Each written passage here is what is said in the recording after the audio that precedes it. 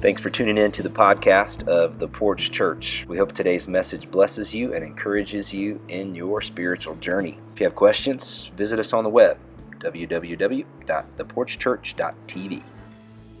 Well, welcome to our continuing series on foundations. We've been spending some time in the book of Acts. We've been looking kind of at one particular verse or a couple of verses, and then we've been extrapolating out from that. This is week 7, and despite what it says on the screen and on your bulletin, we're doing it one more week because we're having baptisms next week, and that just fits well with this passage. So sorry, I'm not updating the graphics for you. You're just going to have to come back and stay with it. But we're in week 7, and I actually had to count the weeks, which is a good sign that your series has gone on a little too long. But anyway, 7 is the number of completion of the Bible, right? It's the number of fullness. And so today's going to be a good full message. I'm believing that. And, in my humble opinion, I think we're going to have a good time. So we're going to jump right in here. Acts chapter 2. If you'd like to follow along with one of our Worship Center Bibles, I encourage you. You can just slip your hand up. Our ushers would love to bring you on. We'll be on page 535, I believe. 535 in the Worship Center Bibles. If you don't own a Bible, please just keep this. It's our gift to you. We want you to have God's Word in your life. Of course, all of our scriptures will also be up on the screen as well. So for review, let's jump in. Acts 2, starting at verse 42. This is speaking of the early church, the early followers of Jesus, they devoted themselves to the apostles' teaching, to fellowship, to the breaking of bread, and to prayer. Everyone was filled with awe at the many wonders and signs performed by the apostles. All the believers were together and they had everything in common. They sold property and possessions to give to anyone who had need. Every day they continued to meet together in the temple courts. They broke bread in their homes and ate together with glad and sincere hearts, praising God and enjoying the favor of all the people.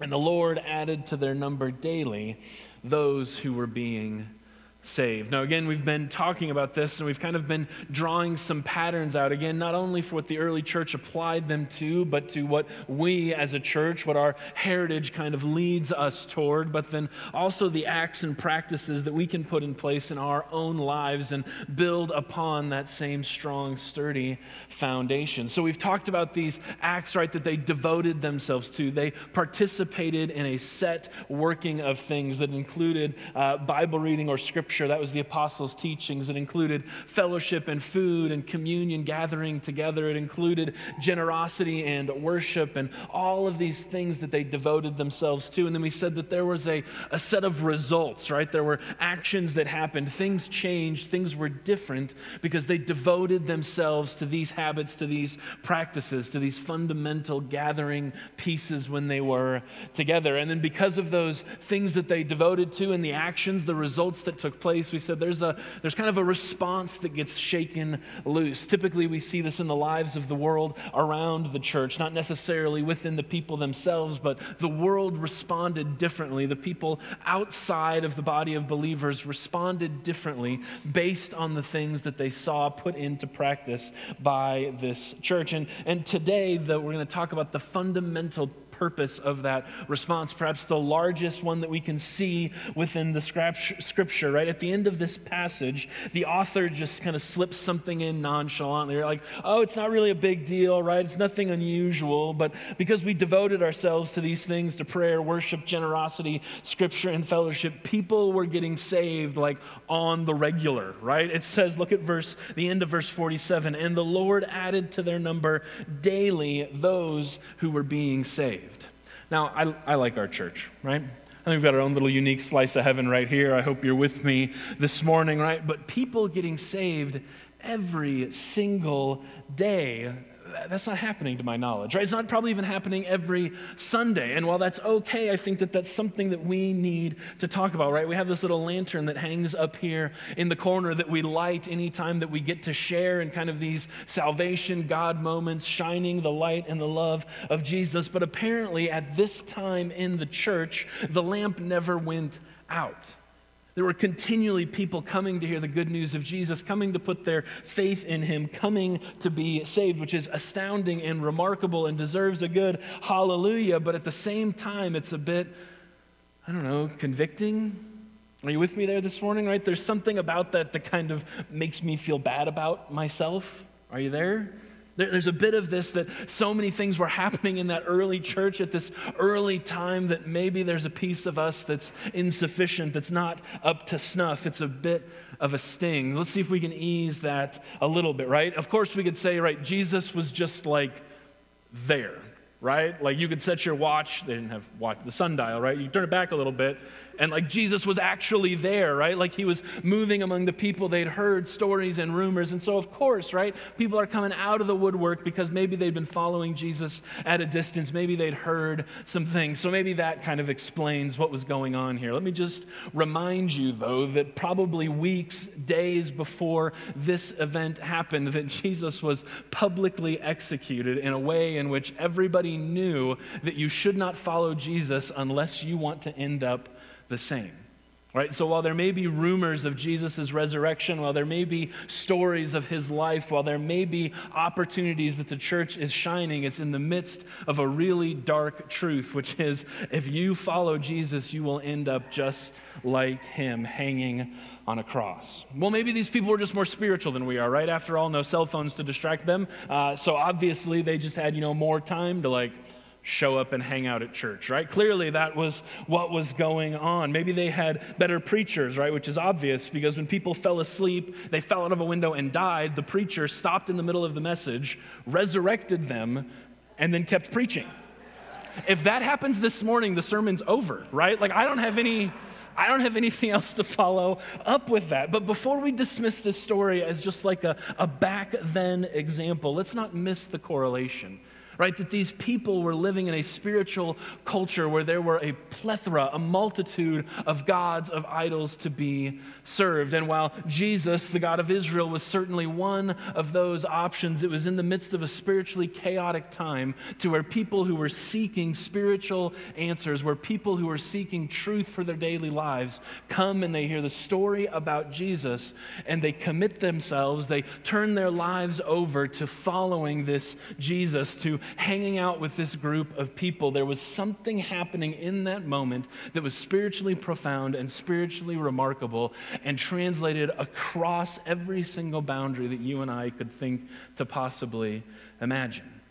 Something else was going on here. So let's go a little bit deeper into this story, into this reality. Specifically, we're just going to talk about one word today, one word that has become so religiously charged, so familiar that we might not even know quite what we mean when we say it, but everybody else probably does. It's so familiar that it's almost lost all meaning. It's right at the tail end of that verse. And the Lord added to their number daily those who were being saved. Let's talk about being saved. What in the world is that?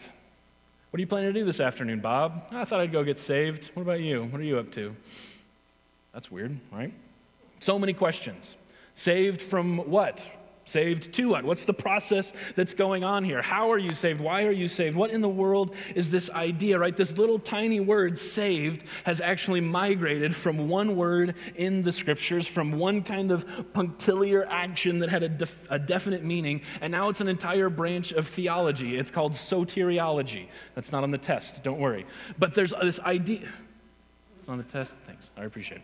Soteriology, it's this idea of the theology behind being saved. What in the world do we even mean when we talk about this idea of salvation? How do we know that we're saved, right? Do you have to raise your hand in church? Do you have to pray the prayer the right way? Does it take the first time, or do you need to redo it a few times, right? Does it happen only when you're young and at camp? Can it happen to adults? If we're not confident, should we re-sign up just to be absolutely sure that we're in? What is this saving that we're talking about? And here's the reality. We're going to talk about this in this room today, which is largely a group of people gathered to learn about Jesus, to open the scriptures. But if this is a hard concept for us, if this is a weird concept for us, if we have a hard time placing our finger on what we're talking about, then people outside of these walls, people outside of our faith tradition don't stand a chance at understanding who Jesus is and what it means to be saved. So let's talk about this strange little word, this strange little thing that was going on that would cause people to willingly come to the church, to willingly come to Jesus and to say, whatever it is, I've got to be signed up for that. I've got to get saved. I need to be saved. Somebody save me, please. What was going on there that we're still talking about it 2,000 years later? A little bit deeper, right? This tiny little word is the word sozo. Let me hear your Greek this morning. Say sozo.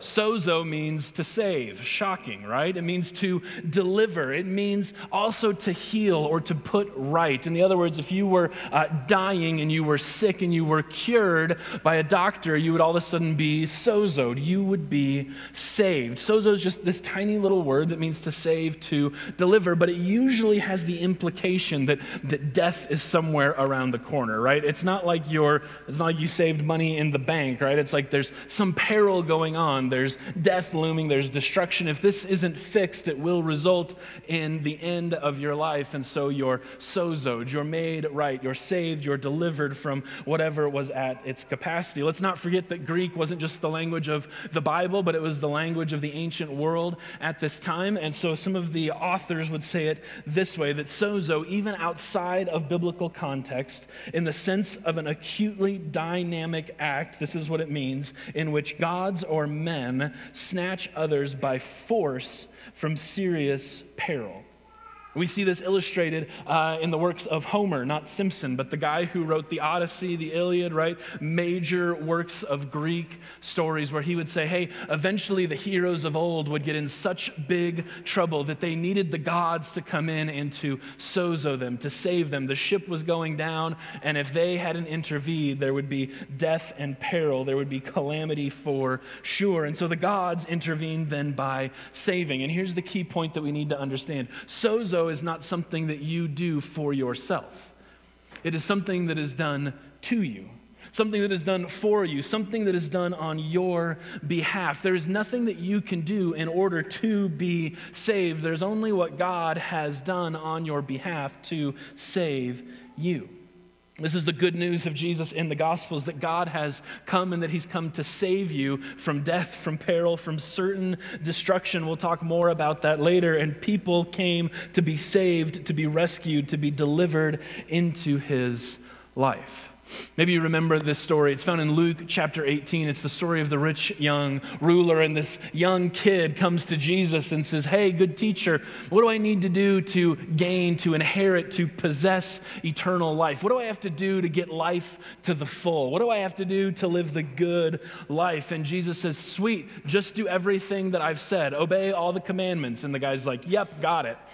And Jesus is like, got it? He's like, yep, got it. Done everything good since I was a baby. I got it all taken care of. And Jesus goes, okay, let's go, hotshot. One more thing. Why don't you sell all your stuff and come follow me? In other words, the answer to the question of where is life found is in Jesus, is in me. And Jesus says, get rid of everything else. Depend only fully on me, and then you'll have life. You'll have life to the full. You'll have the good life. You'll have life welling up. Come and follow me, because everything outside of me is a half-life. And the rich young ruler goes away sad because he had money and he was young and he had power and he liked those things. He didn't want to be saved from that. He wanted to be saved to something else. He wants more of something different. And Jesus makes this aside. It's almost like an afterthought. The rich young ruler is walking away in the distance and he just turns to his gang of dudes and he's like, man, it's hard for rich people to get into heaven. And the disciples who have learned that no, rich people are actually the people who have God's favor go, well, then how can anybody be sozoed? How can anybody be saved? If there's this reality that it's hard for people to get into heaven, then what does it mean? Who does God save? And Jesus' answer is indicative of the entire working of the New Testament, the entire working of God in the person Jesus. While this may be difficult with God, all things are possible. Listen, God saves people. That's it. That's the end of the story. God saves, period.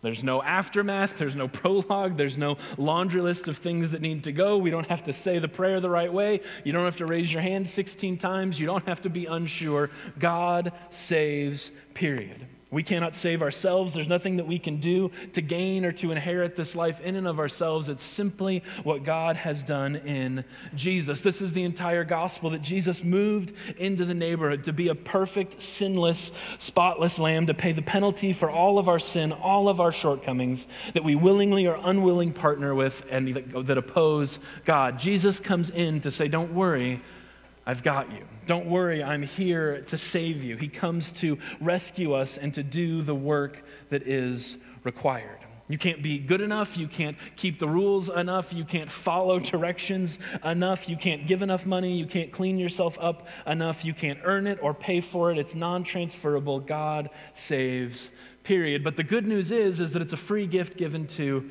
everyone. Paul is writing to instruct Timothy, who's a young preacher, a young church leader at the time, and here are his words to Timothy in 1 Timothy chapter 2. He says, "This is good and pleases God our Savior, who wants, who desires, who is after all people being saved and to come to a knowledge of the truth. For there is one God and one mediator between God and mankind, the man, Christ Jesus, who gave himself as a ransom for all people. This has now been witnessed to at the proper time. God, through Jesus, made a way for all people to be saved."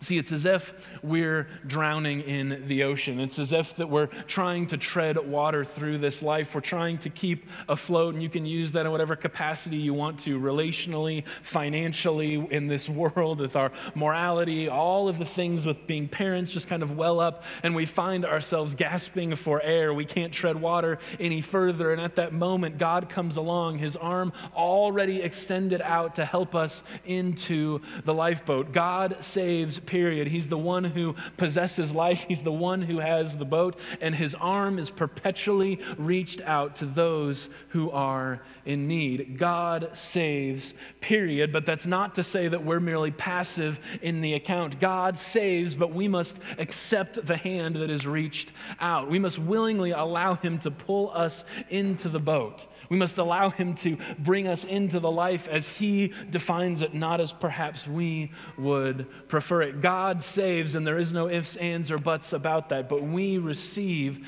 that gift of salvation, and it is something that we participate in.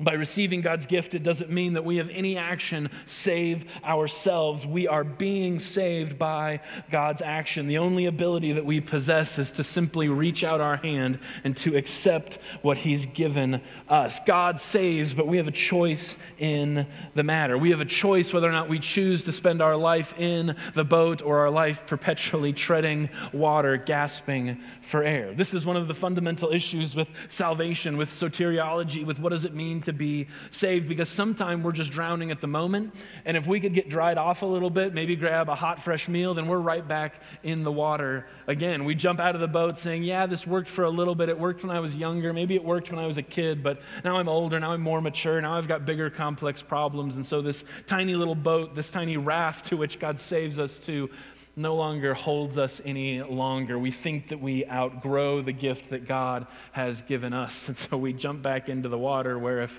history serves me correctly, it's only a matter of time before we find ourselves drowning again.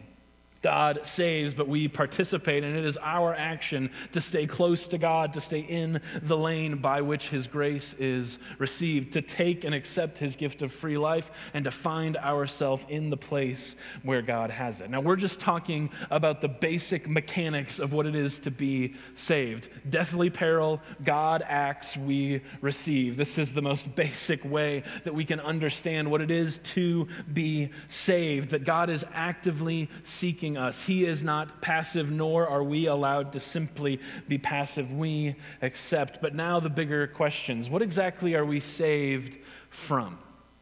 What do we need to be saved from? What is this peril that we carry with us? And what is the reality to which God saves us to, right? Is it earthly financial blessings? Can we get saved today and buy a new car tomorrow? What exactly is the proposition here? What is the life that God offers to us? How is God saving us from anything? And how is it something that, at least in the scriptures at the early church, that they were so on board for, that they flocked to it daily to be saved? What was the story that they were believing in, and where do we find ourselves in that story?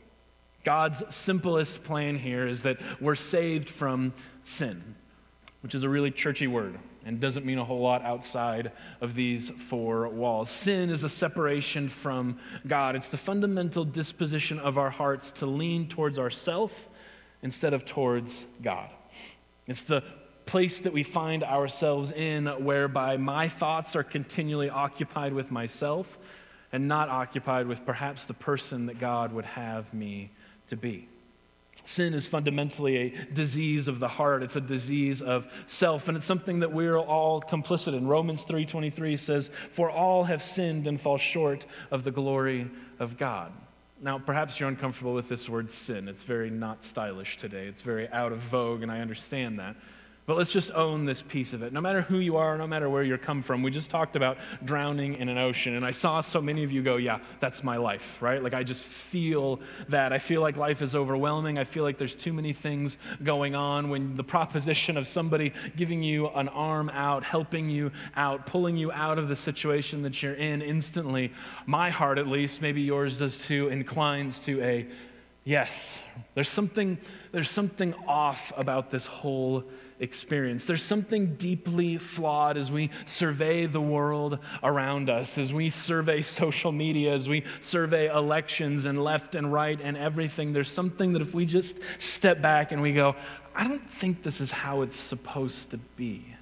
I don't think this is the best version of what could exist in the world. I don't think that this is humanity at its best. I think we're capable of more, but there's just too much of us in the middle. Sin, by its most basic recognition, is just our own shortcomings, the own ways in which we participate in making the world worse instead of better. So when God saves us from our sin, I think that's the most biblically accurate definition.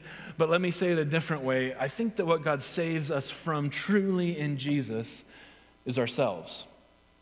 Is this place within us that inhabits us where we're inclined to ourselves, where we think that the world is our oyster. And Jesus invites us into a different ordering of the universe, a place where he is supreme and over all and in all and through all, and we're invited to participate in that reality.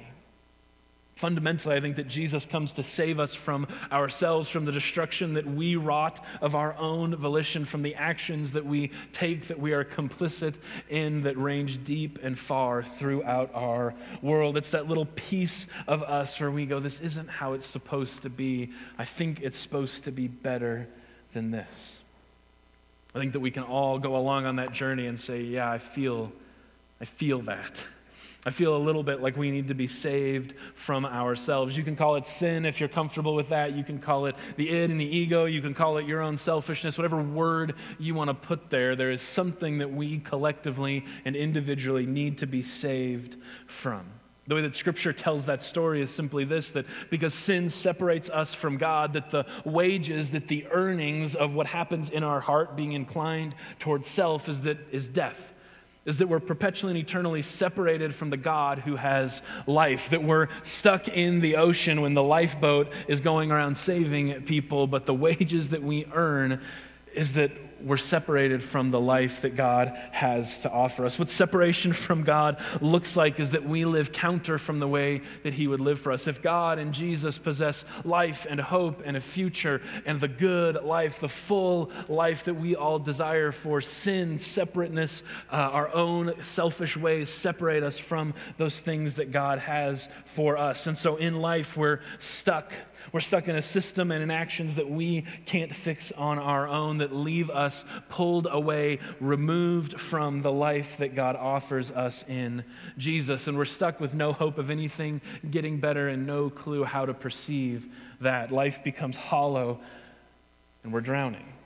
And it's in that moment where I believe that God extends his hands to us to save us from ourselves. Romans 5:8, God demonstrates his love for us in that while we were still sinners, while we were still drowning in the ocean of our own choices and selfishness, that Christ actually died for us, that he extended his hand at his own peril to invite us and pull us into life, that he is so rich in love that in our brokenness and the messes that we've made and the places where we recognize our shortcomings, our sins, our selfishness, it's in those places that he reaches in and says, I've got something better for you.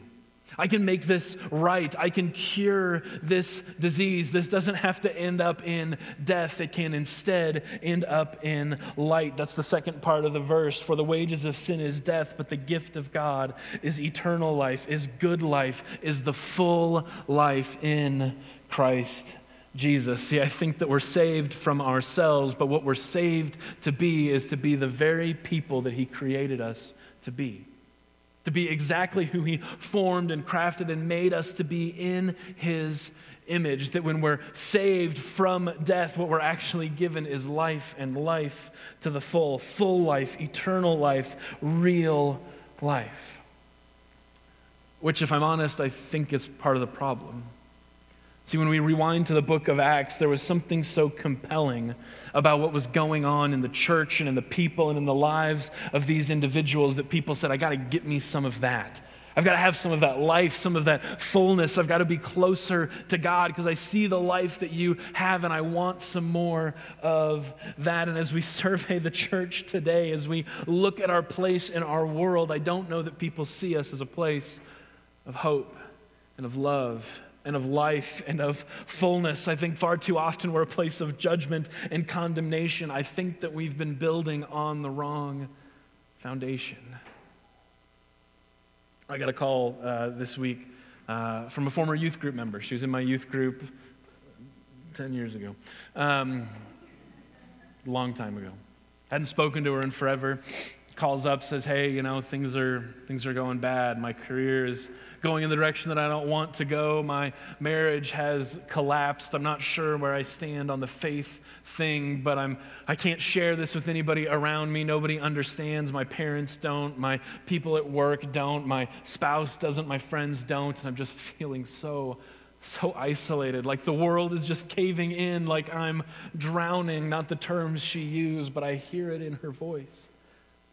And so desperately what I want to say is go to any building with the word church in it. Because what you'll find there is love and grace and compassion and people to walk alongside you. Yes, you'll find Jesus, I hope, that's my prayer. But really you just need people. You just need love and community and compassion. But you know that we can't say that. Am I wrong? I can't just send her into a church and say, don't worry, you'll be loved and accepted there. Don't worry, you'll find a people who love you. She happens to be in the South, and there's all kinds of different ways that could work out, and they could find some way to actually judge her and condemn her and push her out because of where her life is right now. Why is it that this church that we represent has the opposite effect on the people around us as the church that we're reading about in the book of Acts? What changes among us from where we go to, yes, I need to be saved. Yes, I'm drowning in my own selfishness, my sin. I need Jesus to rescue me. But then something happens where somebody else comes up alongside of us and we convince them that they're not worthy to receive the same grace that we have received. Are you with me? Do you know this story? Has this happened to you? I don't feel like I'm making this up. I feel like it's so familiar. It's so right at the edges. But part of being saved is the recognition that this is not a destination on a map. This is not a place where we end up. Salvation is not fundamentally about heaven. While that is a large piece of what's going on here, salvation is about coming to terms with who we are and who God is. And can it happen in a prayer? Absolutely. Can it happen at summer camp? Yes. Can you raise your hand and accept that gift? Absolutely. But fundamentally, being saved happens on a day-to-day basis. It happens with every choice that we make, with continually finding ourselves to be transformed into the person and likeness of Jesus Christ. It has to do with reflection and introspection and not just simply praying a prayer one time when we were 5 and not raising our hand that one time at camp. We need to be saved daily, as it were. We need to have this process whereby we set ourselves down at the throne of grace and whereby we receive from Jesus to be reminded that he pulls us into the lifeboat. See, too often I think we're drowning in that sea of our own selfishness and sinfulness, and we take the gift of life, but it's still just a stormy day. And we're hanging on for dear life on the boat, hoping that we don't crash back off on our own, just begging that God saves us, when in reality there's like a whole deck underneath it, where there's life and warmth and there's a place to relax and there's rest for your soul, and we can go there and get mature, get grown up, get warm a little bit before we go back out to be with Jesus and help him find souls to save. Too often I think we rest at salvation being a prayer that we did one time, and we stop receiving the gospel on a daily basis. Are you with me? Playing games with my kids last night. I like to win. And I'm faster than they are. And for the time, I'm still smarter than they are. Which means that we were playing this stupid headband game, right? Where you got the thing up there and you got to guess what's on top of it. And I can see the reflection in the window, right? You with me? Part of daily being saved is the own contrition within my heart to go, I want to win, but I don't want my kids to see me as a cheater. I want to set for them the example of honesty and integrity. And the reason why I do this is because God and I have conversations where he convicts me of the places where I'm not in line, where I'm not being saved. I'm not talking about eternity, that's sure. I'm not trying to create fear and anxiety around your eternal destination. Romans 10:10 says that if we hear and confess with our mouth that Jesus is Lord, we'll be saved. On one level, salvation is very, very easy. God does it, we receive it. End of story. You can have that confidence today, no problem. But on the deeper level, there is the continual saving and rehabilitation and repentance of my soul to where I used to be inclined to myself, and now I need to be inclined towards God. And when I cheat at a stupid game, the Lord and I have a conversation. And we go, is that integrity? Is that the model that you want to model for your boys? And I say no, and I go and apologize to them over bedtime prayers because I'm a cheater. And they need to know that because I'm not above being saved. Are you with me? I'm up on stage, I'm sharing the message, we're opening the word, but I'm the first in line to say, I am the chief of all sinners, God save me. And I think that if that were our posture more as a community, more as a local body, more as a worldwide religion of faith, that we would have the opportunity that people would say, wow, those people are honest. They're honest in their love and their assessment, and they're seeking and pursuing something better. I don't know about this whole Jesus cat. I don't know what's going on in their hearts and lives, but I'm willing to be with them. I'm willing to hang out with them. I'm willing to hear the story. I'm willing to watch them in the process of being saved and to so be transformed. Psalm 139 says it this way. This is a daily prayer for me. Search me, O God, know my heart. Test me and know my concerns. See if there is any offensive way in me and lead me in the way of everlasting. God, help me not be a cheater at board games with my kids. Help me to be honest and integrous with my finances, with my relationship with my wife. Help me when I'm alone to be the exact same person as whether I'm up on stage with a microphone or just me and you alone in the wilderness. God, help me to be saved. Notice the question is not about eternity. It's about the here and now, because I think what God has for us, what he wants for us, is to be the people who are being saved daily, to be the participants in that. And I think that the result and the response of that in the world around us might be that others are being saved as well. I want to invite you just to bow your heads with me, to pray with me quickly. to recognize whatever portion of your own self is in that. Maybe the Holy Spirit puts something on you that you just need to receive this morning. Maybe it's much broader than that. Maybe you've never heard the gospel presented in this way and you have one of those honest questions. You have the space now to, in your own words and your own heart, to believe in those things that we said, that Jesus is Lord, that you repent for your sin, that you want your heart to be inclined for him. Whether this is your first time or your 1,000th time, this is grace and the gospel, and you're invited into it. But deeper than that, I hope that we can all find a way for us to acknowledge this. Okay, God, where do I need to be saved today? Where do I need the gospel and your grace and your truth in my life? Holy Spirit, would you put your finger on the hearts of each of us now and clearly identify a place whereby you want us to have more life, more fulfillment, more peace, more grace. Jesus, would you save us there today? And God, would you give us the prerogative, the proximity to not only have that happen today, but to have it happen tomorrow when we see that coworker, when we have that conversation in the kitchen, when we find ourselves in places where grace is needed, God, that we would first and foremost be recipients of grace. And then because we've received so fully, that we would dispense it fully on those people around us. Jesus, would you save us first?